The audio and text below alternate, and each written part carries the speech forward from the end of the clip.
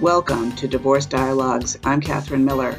Divorce Dialogues brings expert guests to the airways to talk through your divorce questions and fill in the gray areas about separating.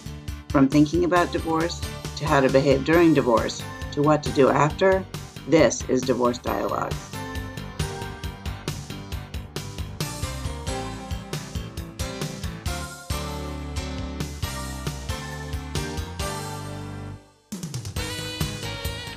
Welcome to Divorce Dialogues. I'm Catherine Miller. I'm the founder of the Miller Law Group and director at the Center for Understanding in Conflict, and I am on a mission to help people divorce differently so they can divorce with dignity. And I'm thrilled today that my guest is Carrie Rattle.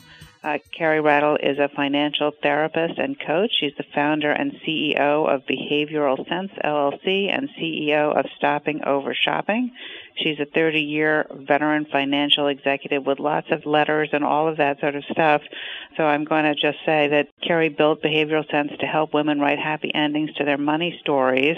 And I think, Carrie, welcome to the show, first of all. It's really a pleasure to have you. Oh, thank you. I so admire what you stand for. Oh, well, thank you. And I one of the reasons that I really wanted to have you on the show is your focus on women and money and helping women in particular get in control of their finances and their financial futures. And so what is it that led you to found and build Behavior Sense and get focused on women and money in this way? So I actually pretty well grew up in financial services, and I worked with women as individuals. I worked with women as business owners, and I knew over and over they were so incredibly capable and so incredibly smart, and yet when it came to money, it was such a foreign, uncomfortable area for them. And so when I reached the senior level at Wall Street and thought, okay, what do I do next? I really wanted to help women with this because there are systemic myths still perpetuating out there that separate women from a good relationship with money, regardless of how smart they are. And, we have to fix that. All right. So I know that you have this idea that there are 5 unique hurdles that separate women from a good relationship with their money. And I'm hoping that we can, in the next 25 minutes or so, get through all 5. But first of all, why is it important for people, for women, men, lawyers, mediators, people in the world, to understand where women might be coming from when it comes to money? Yeah, it is. Divorce is so incredibly difficult to begin with for both parties, for everyone involved. It's rarely pleasant. But in addition to that, if you've got a woman who's sitting at the table in mediation or collaborative divorce or whatever, it's super easy to pass judgment and criticize and think, why didn't she learn about her money earlier? Now that she's getting divorced, she has to learn about finances, and it's like drinking through a fire hose, right? It's crazy. And very smart women can be paralyzed in the decision-making process, which doesn't help you as the lawyer, certainly doesn't help her partner in the situation either when you're trying to negotiate these things. So it's really important to understand that these women are fighting against walls of fear and shame and social assumptions that, men just don't have to break through. It's a lot. And so passing judgment just isn't the way to work it. Okay. And so I think what you're saying is that women come from a place, maybe not all women, but often where they don't feel mastery and haven't been educated in the way that men might have been just because of cultural expectations yes. That are built into that. Is that right? Absolutely. It starts with parental beliefs. And, I'm going to talk a bit about the princess syndrome, which unfortunately is alive and well, and media, and assumptions that women don't do math, and then financial jargon. And your suggestion, Catherine, around, starting with the parents, right? Every parent has money beliefs. And so whether you're a spender or a saver, you believe money is status, you believe money is security, you're going to pass some of those beliefs and behaviors onto your kids. But then there's another layer where parents may treat their daughters differently than their sons.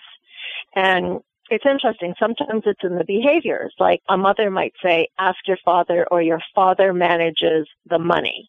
So when that is constantly shared, there's an assumption there that, oh, okay, men manage the money. But sometimes there's even a stronger myth in there, and that is father as protector. You know, we all meet fathers who just love their little daughters and want to take care of them and protect them forever. Well, here's a story. I have a colleague who's a CPA.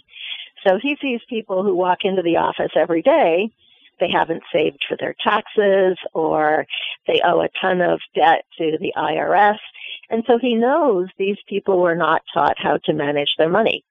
Well, he came to me one day. He said, listen, I have a daughter in her 20s. She works full time. She lives at home. And she comes to me every month and says, Dad, I need help with my credit card because I've overspent and I need to pay it. And he said, so I need help with my daughter.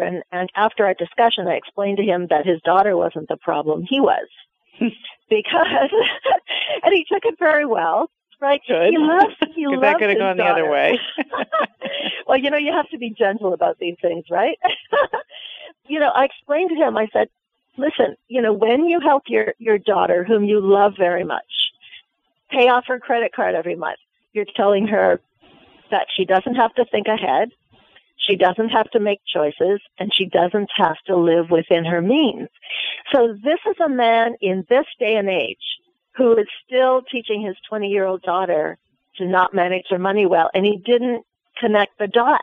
You know, he's a great dad, but he didn't see what he was doing. And this is the same guy who is dealing with clients who come in having not prepared for their taxes.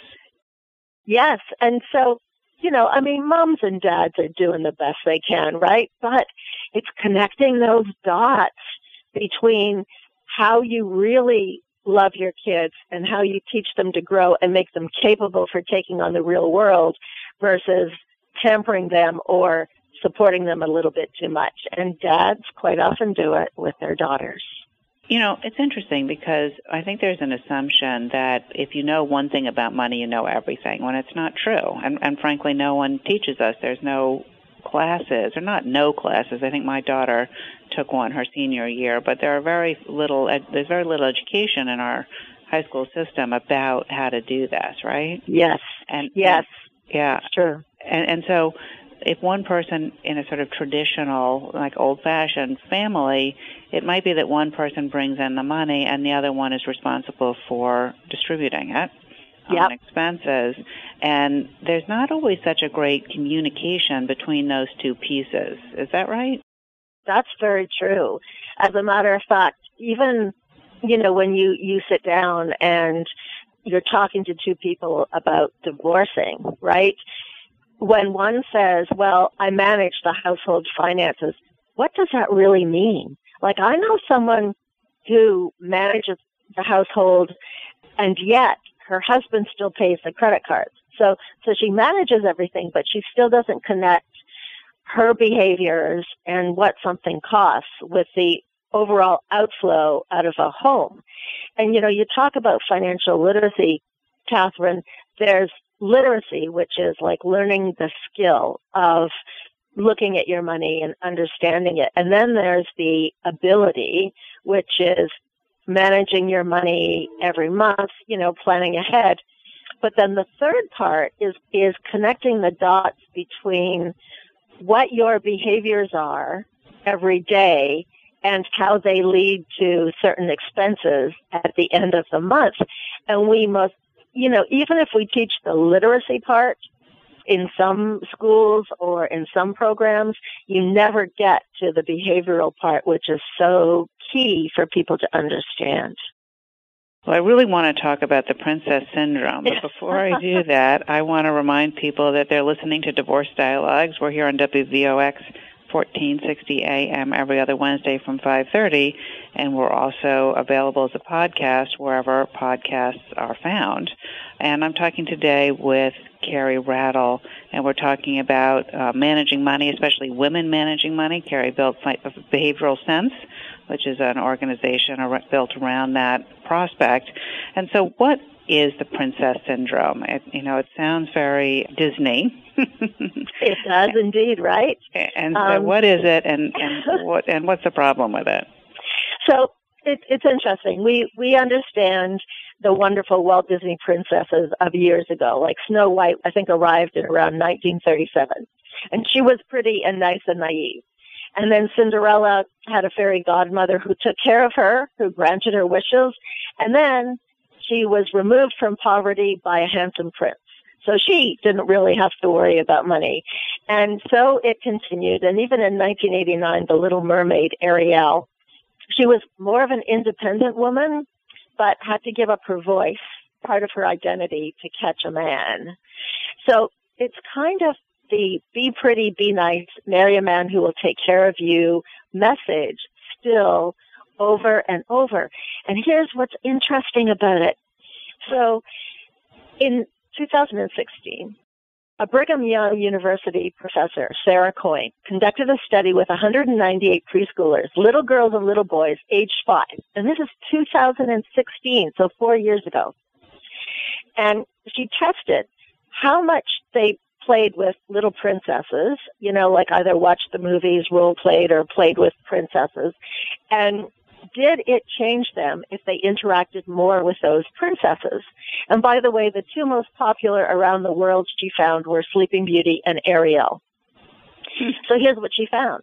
The more the girls played with those princesses, the more they became stereotypically female, which means avoiding getting dirty, avoiding taking risks. You think about it like building a business, learning how to invest, right? Mm-hmm. And less likely to follow math or sciences. So this was still in 2016 when women are getting out in the workforce, women are being told they can be independent, and still these little lovely Walt Disney princesses are not doing young women any favors. It's really interesting because I think that the princess syndrome, Carrie, goes along with what I think of as the Prince Charming syndrome. Yes. And the Prince Charming syndrome is, it's not my job to worry about money. It's Prince Charming's job. Right? Yes. Prince Charming is the one who brings in the money and pays the servants and the castle fees and, the real estate taxes on the palace, and all of that stuff. And it's my job to just, be the princess, I guess, and to raise the children and manage the staff and, all of that sort of stuff, but not delve into the world of money. And I think that the Prince Charming syndrome is also a problem, and I'm curious what you think about this, when a woman becomes the primary breadwinner, surprisingly. Mm-hmm. I think there's often deep resentment, and I don't blame the woman for this. I think this is a cultural thing that we expect, and I think it's really terrible for men as well, that we expect men to know how to do this, be responsible around money when they don't necessarily have the tools to do that. And there's a great deal of anger on both sides, maybe, when that is not what happens. What do you think about that? Totally agree. Princess syndrome and Prince Charming are false promises. And they perpetuate, assuming that Prince Charming knows how to manage the money is not a good assumption to make. And yet, that there's a lot of pressure on Prince Charming to manage the money because there's still the societal expectation more often than not that the money will be managed by the guy. But I can tell you, I worked on Wall Street. I worked with investors. I managed my own portfolio, and I talked to other guys who managed theirs. Some of them aren't very good at it. So, assuming that your male partner in this is going to be better at managing money than you is a pretty big leap sometimes. And it's scary for the household, right? Because you want to take care of the family unit. And then there is incredible resentment when women are told that this is going to occur, because then it's an unreasonable expectation if they fall in love with someone who just isn't good at that money thing. And then, I saw it in my mother. I saw it in my mother's sisters. They ended up going to work, and they resented it for decades. But it was a false promise to begin with, and but it's so hard to get over if you've been told it, for years and years, right? Well, I also think that on the Prince Charming side, that oftentimes what happens is because they're expected to be the Prince Charming who provides the palace and the staff and all of that stuff, oftentimes money gets spent that's not really there. And when it comes down to what I would do, which is helping people divorce, when the women find out that this is that they have nothing in the coffers, to stick with our royal analogy here, that is, just devastating to realize that it was all a false promise and it was built on nothing, on debt and spending of savings. Yes, and part of it comes down to those couples who are still together. You want to encourage them to have that money talk, and it is so uncomfortable. But these types of surprises, I work with women who find out these surprises all the time, and it's shocking. And, if they're older, then it's like, oh my gosh, how do I make this up? And yet Prince Charming felt so much pressure that he wasn't willing to admit, because he was ashamed, right? That he was trying to provide for the palace, and there was so much pressure to do so. There's always that balance between shame and hope that things will turn around so that the shame will disappear, and quite often that hope just doesn't come to fruition. I'm Catherine Miller, and you're listening to Divorce Dialogues here on WVOX 1460 AM every other Wednesday from 5 to 5:30, and also available as a podcast wherever you listen to podcasts, but also on the podcast website, www.divorcedialogues.com. And my guest today is Carrie Rattle, and we're talking about 5 unique hurdles separating women from a good relationship with their money. And Carrie Rattle, if people are interested in contacting you or learning more about behavioral sense, what can they do? Sure. You can feel free to reach out to me, Carrie Rattle at behavioralsense.com. Also, my phone number, 914-923-6081. Also, if you happen to be an over-shopper, shopaholic.com is also a complimentary sister website, and we help overspenders. Would love to hear from you guys. All right, I want to make sure we've got still a lot to go through. So tell us about these not good enough media messages that women get. So we all are very aware of the basic one, right, which is about our body message. There's so much photoshopping going on, and I have yet to meet a woman who is happy with her own weight, even though she looks fabulous. So there's that current of undermining the not good enough, right? And there is a quotation from Buddha: what you think, you become. So if you think you are not good enough, mentally, physically, whatever, you become not good enough. And yet the contrary belief to that comes from Gina Davis, who is one of my heroes. She runs the Institute on Gender in Media, and she says, if she can see it, she can be it. And what Gina is encouraging is that more women have a voice and are seen more often. In 2015, women were only 24% of the persons heard, read about, or seen in newspaper, television, on radio, etc. So although we are 50% of the population, clearly we are not as important because our voices are not being heard and our stories are not being heard. Yeah, and she will also tell you that when it comes to leadership, 42% of the roles are male and 27% of the roles are female. And then female leads are only represented 9% in adventure and 24% in action. So when you think about it, what does that say? It says, well, women aren't often leaders. Our stories aren't important. We're not good risk takers. We're strong, brave, or capable, right? All of those undercurrent messages. So then if we're not good enough at basic things, because media is all about everyday life, then this money thing that's already becoming more foreign to us because of what our parents are telling us, because of the princess syndrome, then clearly, if we're not good enough at everyday life, we're not good enough at this money thing, which is even more foreign. Wow. Okay, thanks. Gee, guys, appreciate it. It's a lot, right, to overcome, because media is 24 hours a day, 7 days a week. It is, and I think that it really is.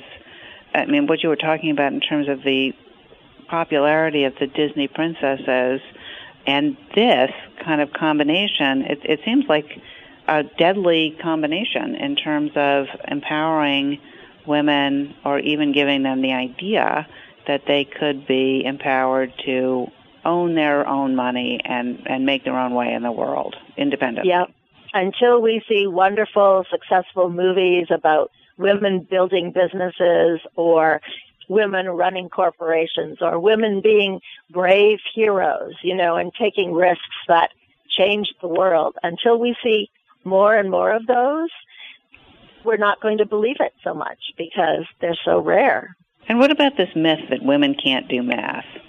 Oh, and this is so crazy. Do you know that it was proven in 1989, so 30 years ago, that women are just as good as men in math?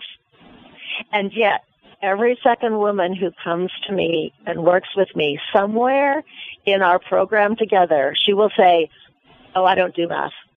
It's so interesting. And here's what's really fascinating about it.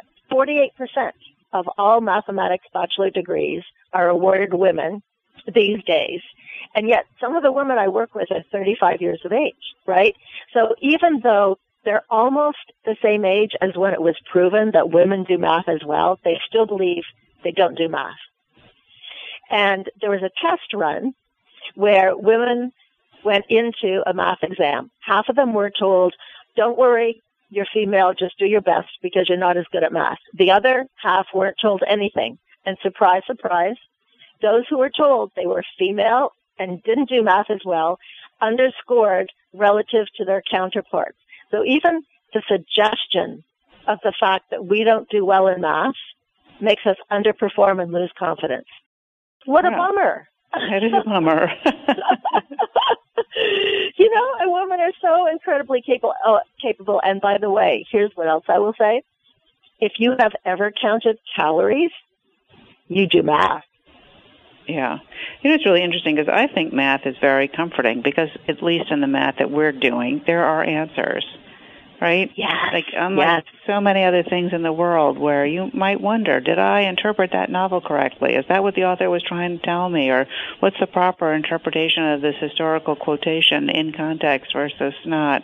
Here, there's an answer. 2 + 2 = 4. And that's done. That's so comforting. Yes. I talk about how there is magic in numbers because your numbers also, when you look at how you spend your money, also shows you how you behave in life. And you can look at, gee, where's my money going versus what my values are? How much of my money is going to what really makes me happy versus other people's expectations? There is so much magic in numbers. It's phenomenal. Well, that is a huge question, and it kind of runs into this idea of the complexity of investing. I've had a lot of, men who think to their wives, don't worry, your pretty little head about investing. This is really complex stuff. Well, what is it, and what can people do about that? Yeah, so it's interesting. One guy said that to me once. Don't worry, your pretty little head, and I said, so my head is neither pretty nor little, so you need to get over that, and I'm going to worry anyway. And that certainly stopped him, So here's why the world of Wall Street is so foreign. And here's what I do with women. There's this, term that is used so often called asset allocation. And it's a term that doesn't mean much to a lot of people. So I give women a package of M&Ms. And I say, okay, the blue ones are bonds, the yellow ones are stocks, and the red ones are cash. And I have taught them what stocks are. I'll say, okay, so if you want a really safe portfolio, and you know what bonds do and you know what stocks do, how many blues are you going to have and how many yellows and reds are you going to have? And so we talk about that. And then they'll put together a couple of portfolios with their M&Ms and say, this isn't rocket science. And I'll say, absolutely right. It's not. It's just all the fancy gobbledygook terms that this industry uses. And it's also very male, which is no one's fault because it was built by men. I often say if you put men in front of the cosmetics counter at Macy's, they're going to be pretty lost too because, that's a woman's thing. So we have different languages, but the values on Wall Street are so counter to the values of women. Wall Street is always looking for the highest return, everything that's measurable. Women are looking to build enough assets to get their kids through school, protect the family unit, and be safe. Those are sometimes contradictory. And then Carrie, Rattle, I think we're out of time on Divorce Dialogues, but thank you so much. This has been so great to help understand a little bit more about women and money. Thank you so much.